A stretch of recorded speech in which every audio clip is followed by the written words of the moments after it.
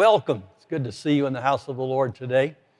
And our scripture reading is from the book of 2 Samuel. It's there printed in your bulletin. Our story actually expands from chapter 13 all the way through chapter 18. It is a long and a beautiful saga. There's a fascinating cast of characters, many of which appear nowhere else in the Holy Scriptures. All kinds of coming and going and intrigue, and just an incredible passage. I wish we had time just to dwell on it for maybe a semester, but we don't. We read 13 to 18. I'm going to read the portion there that's our text for today, beginning in chapter 15.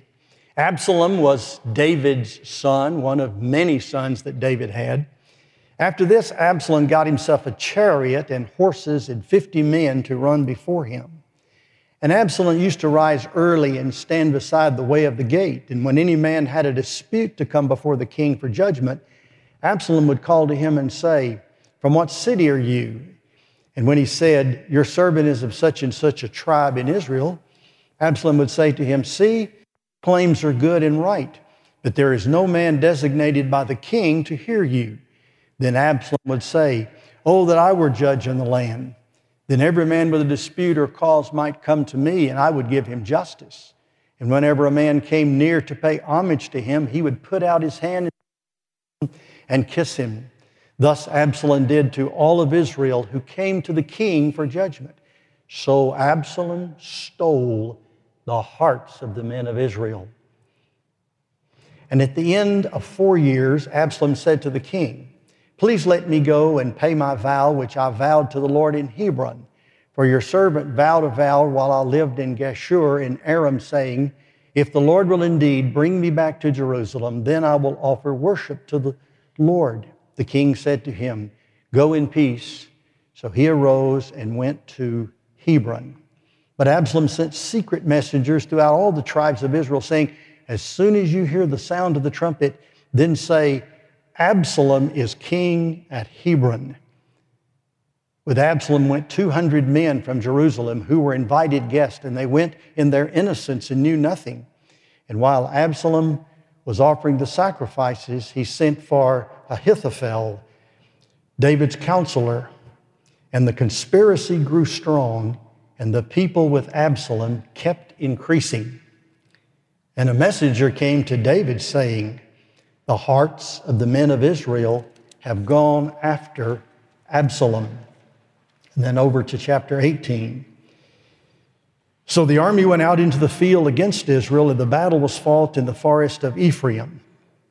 And the men of Israel were defeated there by the servants of David, and the loss was great, 20,000 men. The battle spread over the face of all the country, and the forest devoured more people that day than the sword. And then finally, the end of chapter 18. "And behold, the Cushite came, and the Cushite said, 'Good news for you, my lord the king, for the Lord has delivered you this day from the hand of all who rose up against you.' The king said to the Cushite, 'Is it well with the young man Absalom?' And the Cushite answered, 'May the enemies of my lord the king and all who rise up against you for evil be like that young man.' And the king was deeply moved and went up to the chamber over the gate and wept. And as he went, he said, 'Oh, my son Absalom, my son Absalom, would I have died instead of you? Oh, Absalom, my son, my son.'" The word of the Lord. You may be seated.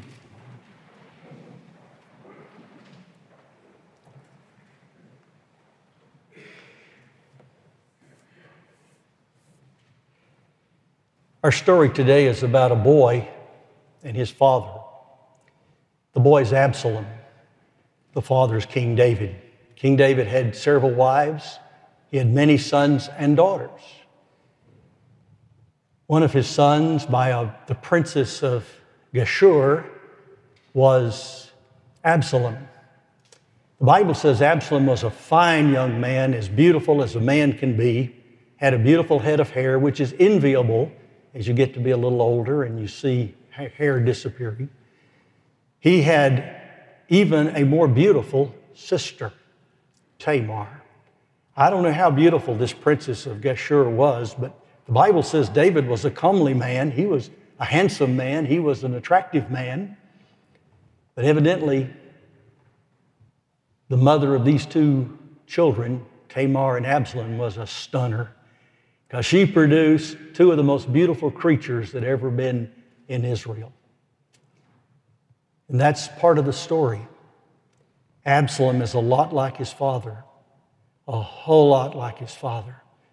He's attractive, he's personable, he is, the Bible says, and bear this in mind when we come to the end of this sermon in an hour or two, he was without blemish.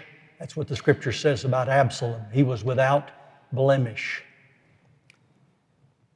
He was strong, but he was also moody. He was emotional. He had a lot of the traits that had been passed on down to him by his father. David had several sons, many in fact, but he had favorites. And one of his favorites was Absalom. There's no question Absalom was among David's favorite sons, but this is the story of Absalom, and let me tell it to you briefly.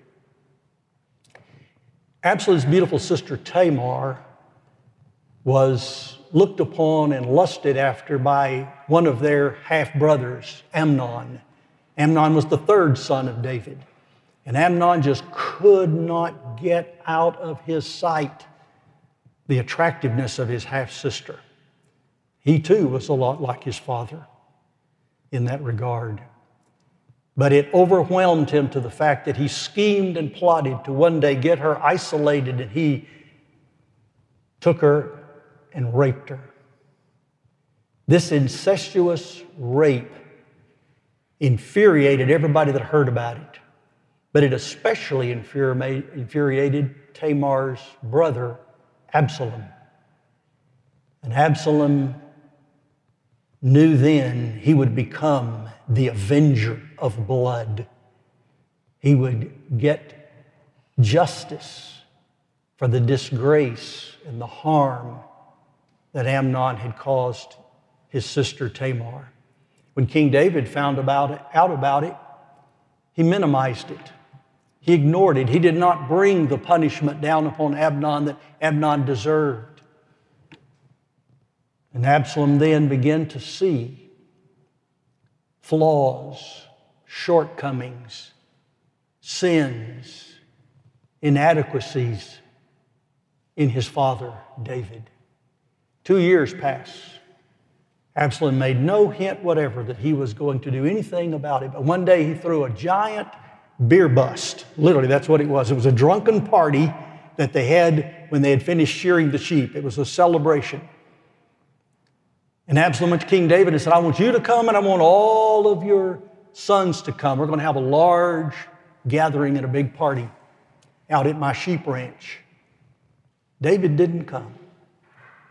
David pushed the son to arm's length and said, sounds like you're going to have a good time. I'm going to make sure that all the other boys go. It's going to be great, but I'm not going to be there. At that great bash out at the sheep ranch, Absalom plotted to have Amnon killed. 2 years of festering anger toward his brother, and finally, like Cain toward his brother Abel, Absalom committed this act. He's now the avenger of blood. He's now a fugitive. He runs back to his hometown, or his mother's hometown of Geshur. He stays there 3 years in hiding. Joab, David's friend, relative, and general, wants to bring him back. Joab likes Absalom. In fact, almost everybody does. And he seeks to bring him to Jerusalem. And it took a long time because Absalom feared the king. But finally, the king consented to Absalom. As Absalom pulls, you got to read that chapter where there's this incredible story of how he hires this actress to come in and to put on this show and this charade and do everything she can to show David that he was needing to do something about Absalom. And he brings Absalom back to the city of Jerusalem. And there, Absalom is not allowed to go to the palace. One more time, King David keeps his distance. You get the feeling as you read it that David loved Absalom and he didn't know what to do about it. On the one hand, he loved his son and really probably thought of him as maybe the heir to the throne. But at the same time, he knew he had committed this awful act and was a avenger of blood, and that act needed to be dealt with in David's justice system. And David's justice system had always been pretty good, but it was lenient and it was a little bit slack when it came to dealing with his own sons. Shades of Samuel, shades of Eli. Shades of many men in our culture. Letting them not have the exactation of the royal law of God that brings with it justice and mercy as well. Absalom feels slighted. And for 2 years, he lives in Jerusalem, but never comes to see David, never was invited to. He asked Joab, said, set up a meeting with Dad so that I can reconcile, so I can have some kind of affirmation, so I can get to my father and develop some kind of communication. Joab won't listen to him. Joab ignores him. Absalom sends his men out and sets Joab's barley fields on fire. Shades of Samson. Got his attention then. Joab said, what is the problem? He said, well, I need to see my father. And so Joab does everything he can to get an arrangement for the meeting, and it does. And it's a tender moment. Joab went to the king and told him, and he summoned Absalom. So he came to the king and bowed himself on his face to the ground before the king. And the king kissed Absalom, the last verse of chapter 14. But it was awkward. It was perfunctory. It was formal. It was king and subject. It was not father and son. And the scripture says,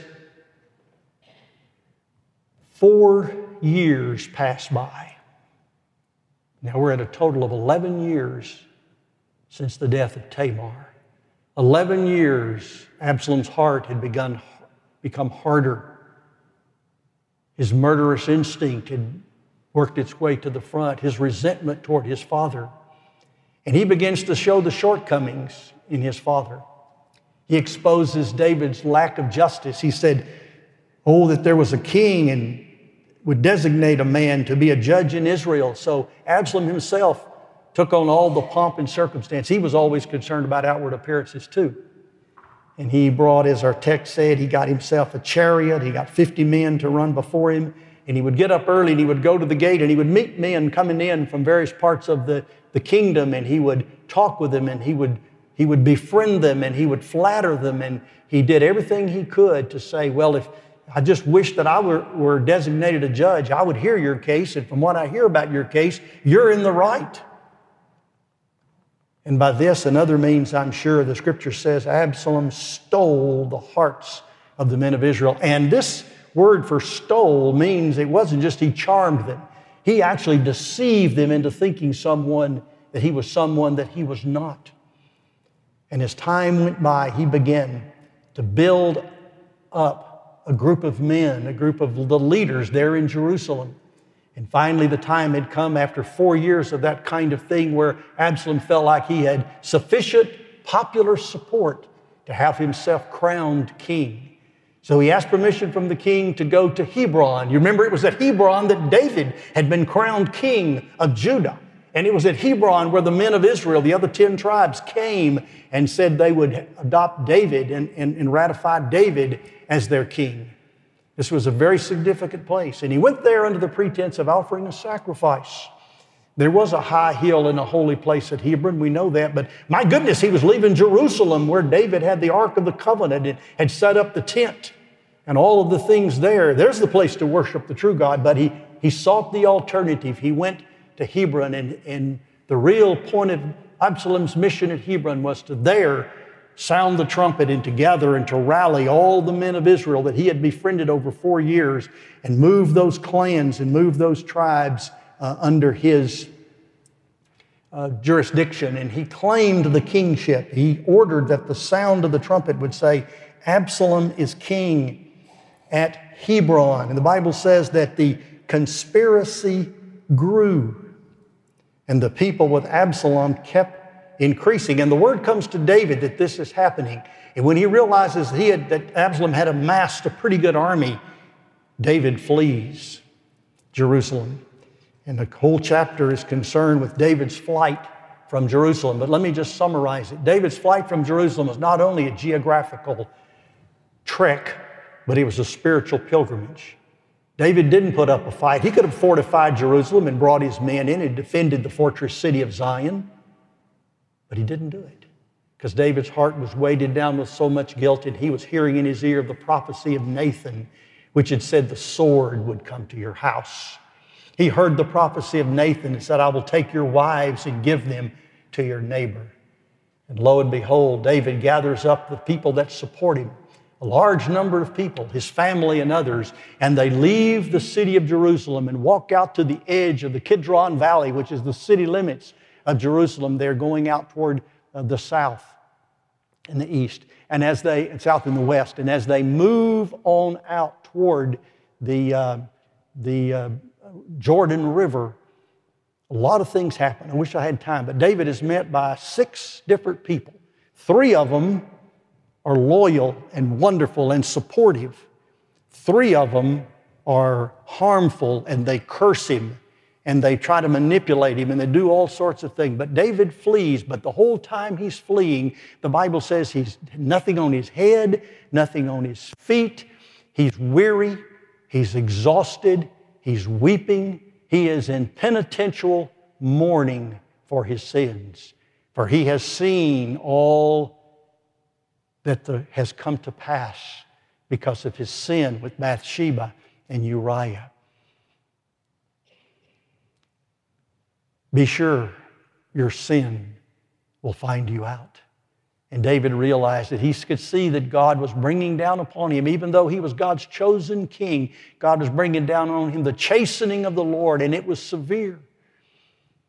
It wasn't long as he would move further out toward the Jordan River, toward the fords of the Jordan, he would hear the news that Absalom had come to Jerusalem. He had taken over. He had gotten advice of what can I do? Well, the one thing you can do, he was advised by a betrayer, a man who had been David's closest and most reliable advisor, now had moved over and was working for Absalom. He was a betrayer. By the way, he suffered the same fate as did Judas, the betrayer.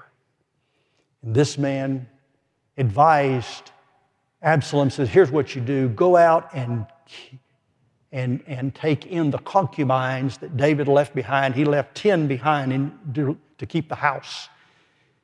Go into those women and have relations with them, and that way you make yourself a stench in David's eyes, and all the people know you really are in rebellion against your father.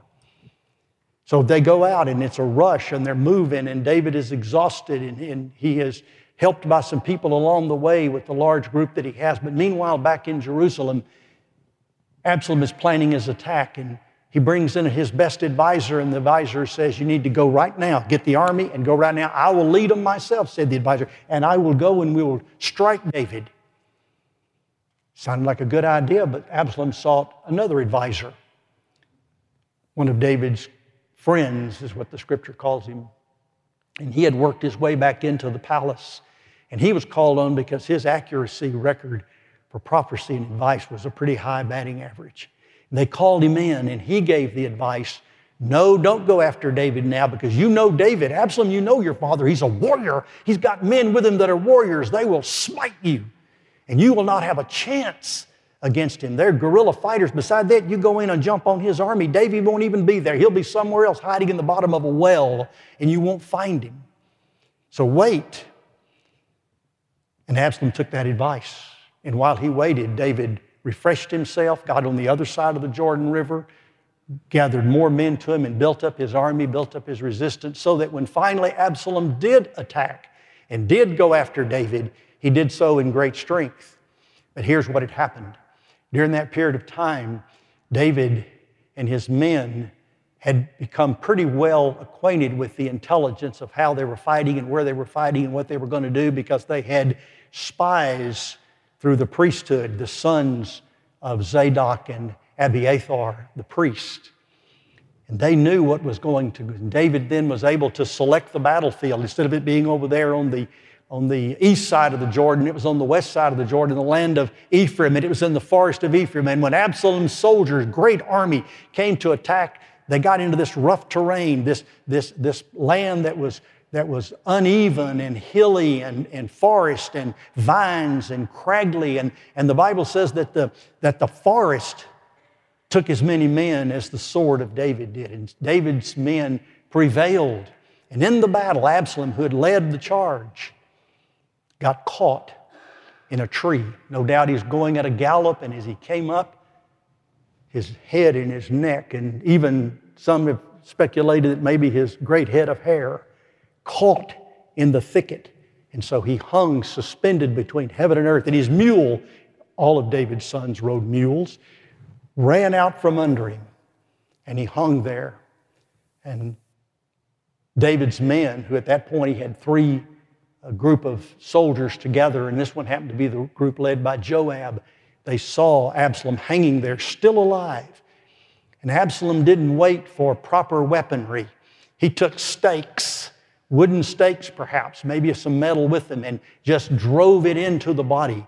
The bleeding body of Absalom was standing there still alive. But Absalom didn't finish, Joab didn't finish him off because he knew that he didn't want to be the one to kill the son. Because before they'd gone out to battle, David had said, "Deal gently with my son." He says, "With the boy, Absalom." Here's a man up in rebellion, probably 30 plus years old, man in his strength, and his daddy still sees him as a little 8-year-old boy. The tenderness, the forgiving heart. But Joab calls his men, and his men finish Absalom off, run him through with javelins. They take him down off that tree, and they throw him in a pit, and they pile the stones upon him.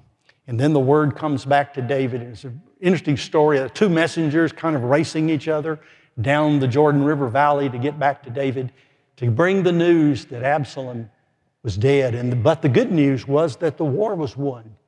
David's men had won. The kingdom was saved. The rebel had been put down. But it was a broken-hearted David that heard the news, because he knew not only had this been something that had gotten completely out of control, and it had started years ago with his sin. And it was not just the sorrow and the grief for the loss of what probably was his favorite son, but it was the grief and the sorrow of knowing his sin had finally caught up with him. We see in this chapter, if we look at it, we see intrigue, we see murder, we see deception, we see incest, we see rape.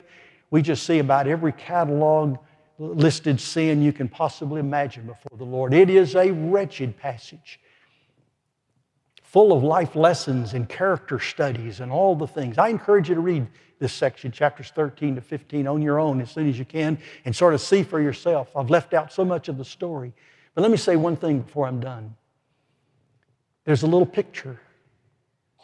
There's a little picture in this story. And that's the scene of Absalom hanging on a tree. The Bible says, "Cursed is the man that hangs on the tree." And Absalom, for his sin, for his rebellion, for his touching God's anointed, for his going against God's elect, his own father, he had fallen under the curse, and he was hung on a tree. And let me tell you what they did to men that hung on a tree and that fell under the curse. Achan, back in the Old Testament, book of the 5 kings in the book of Joshua and then again in Judges, over and over in the Bible, anyone that fell under the curse was thrown into a pit. We see in Absalom the curse, the death of the rebellious son. Jesus died the curse of the rebellious son. He did not deserve it. Jesus was indeed without spot and without blemish, the Lamb of God. But he hung on that tree under the stipulation of Deuteronomy 21 of a curse. Paul says he became a curse for us, for it is written, "Cursed is everyone that hangs on a tree." The spotlight is upon Absalom. This is what happens to the rebellious son. And rightly so in the case of Absalom. Justice was certainly served. The rebel had been put down. But it's a picture of the death of the rebellious son. That's a death that we deserve. We are that rebellious child. We have found fault with God.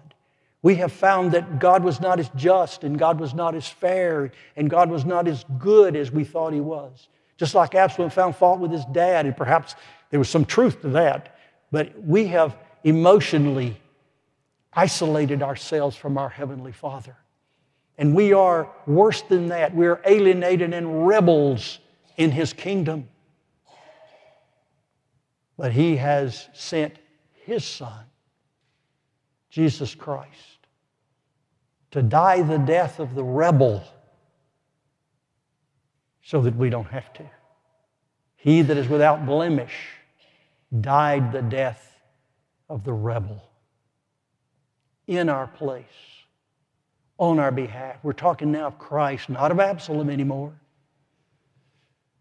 We're talking about the Son of God who loved us and gave Himself for us, that He might redeem to Himself a people. Redemption, restoration, rebuilding, recovery, the new start, the new life, the new creation is all in Christ. And He has taken our sin, fallen under the curse of the law for us. Will you not trust Him? Will you not come to Him? Will you not take Him as He is offered to you in the gospel?